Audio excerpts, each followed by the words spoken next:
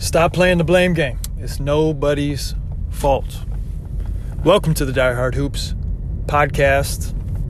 Actually, Die Hard Hoops is an additional episode where my brother Taylor usually and myself discuss current events in the basketball world, mostly college basketball and NBA basketball. So make sure you check out that podcast. But this one is the Hooper's Edge, where we're talking to our basketball players out there and trying to help our guys and girls out as much as we can.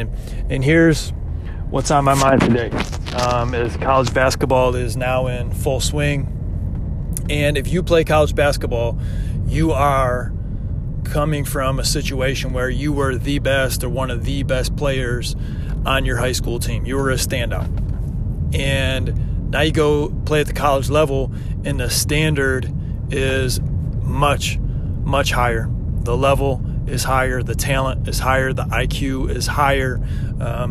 There is much less margin for error for you to be successful at what you do, and roles become much, much more significant, because as a high school player, if you're really good, a lot of times you're doing some of everything. As you get higher and higher levels and players are more skilled in different areas, you have to figure out what you do really, really well and try to hone in on that while you're trying to also make sure, okay, I got to minimize and improve some of these weaknesses that I have in my game.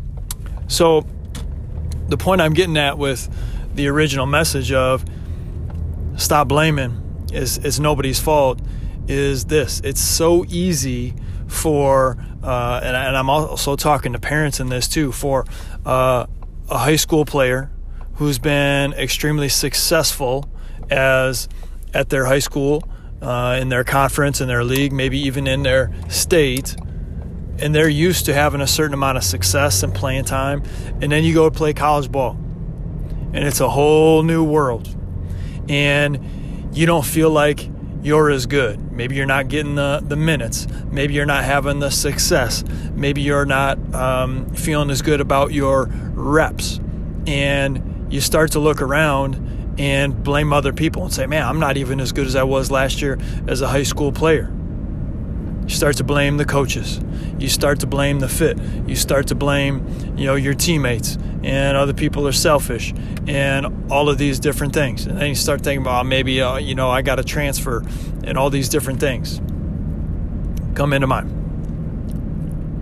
It's nobody's fault. What happened is the level went up.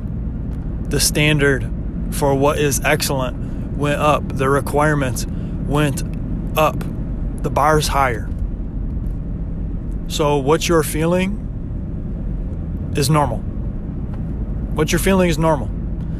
You feel a little extra pressure. You might feel a little bit more stress. You might feel like maybe you're not getting a fair shake. Well, you're getting a fair shake. It's just what it takes to get it done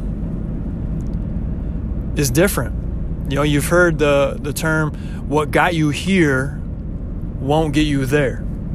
Meaning what got you to the level of being a college athlete isn't what is going to make you successful as a college athlete. We got to add on it. We got to build on it. Yeah, you got the right foundation. That's why you're playing at the next level. But we got to build on that. That's that next layer. That's the leveling up, the success of what it's going to take. And the more time that you spend pointing fingers, blaming, looking at your situation and feeling sorry for yourself, the longer it's going to take you to flip the switch, to turn the corner, to level up, to make the adjustments that you need to make in order to improve your game and start succeeding at an even higher level. That's Division I, Division II, Division III, NAIA, junior college, NCCAA, whatever level it may be. Because success at the college level, whether you're successful as a D3 player or a D1 player, success doesn't happen on accident. Success does not happen on accident. There's a reason people that are really, really good are really, really good. So ask yourself, are you in some type of situation where you're blaming?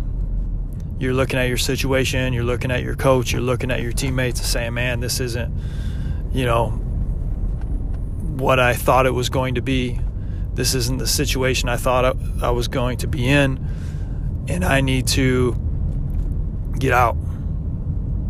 Or are you in a position where you say, man, these guys are good, or these girls are good, and my coach has different expectations for me than my high school coach had? Okay, that's nobody's fault. That is the way it is. People have different expectations for each other. Your role on the team is different. The players are better. What a great opportunity to continue to challenge yourself, to grow, and get better in a new situation. So look at it as an opportunity. Look at it as a great challenge for you to continue to learn, to continue to grow, to develop a lot of characteristics that are going to benefit you much later and on in your life. Man, let's roll. This is a good thing that you're going through this struggle, because it's helping shape you into a better person that you're going to be down the road. It's time to attack it head on. Don't run from adversity. Figure a way to get through it. It's not just about hard work. You got to get that mind working together as far as being able to get a little plan in place of action and say, here's how I'm attacking this head on. Asking yourself, what are the things that I do well?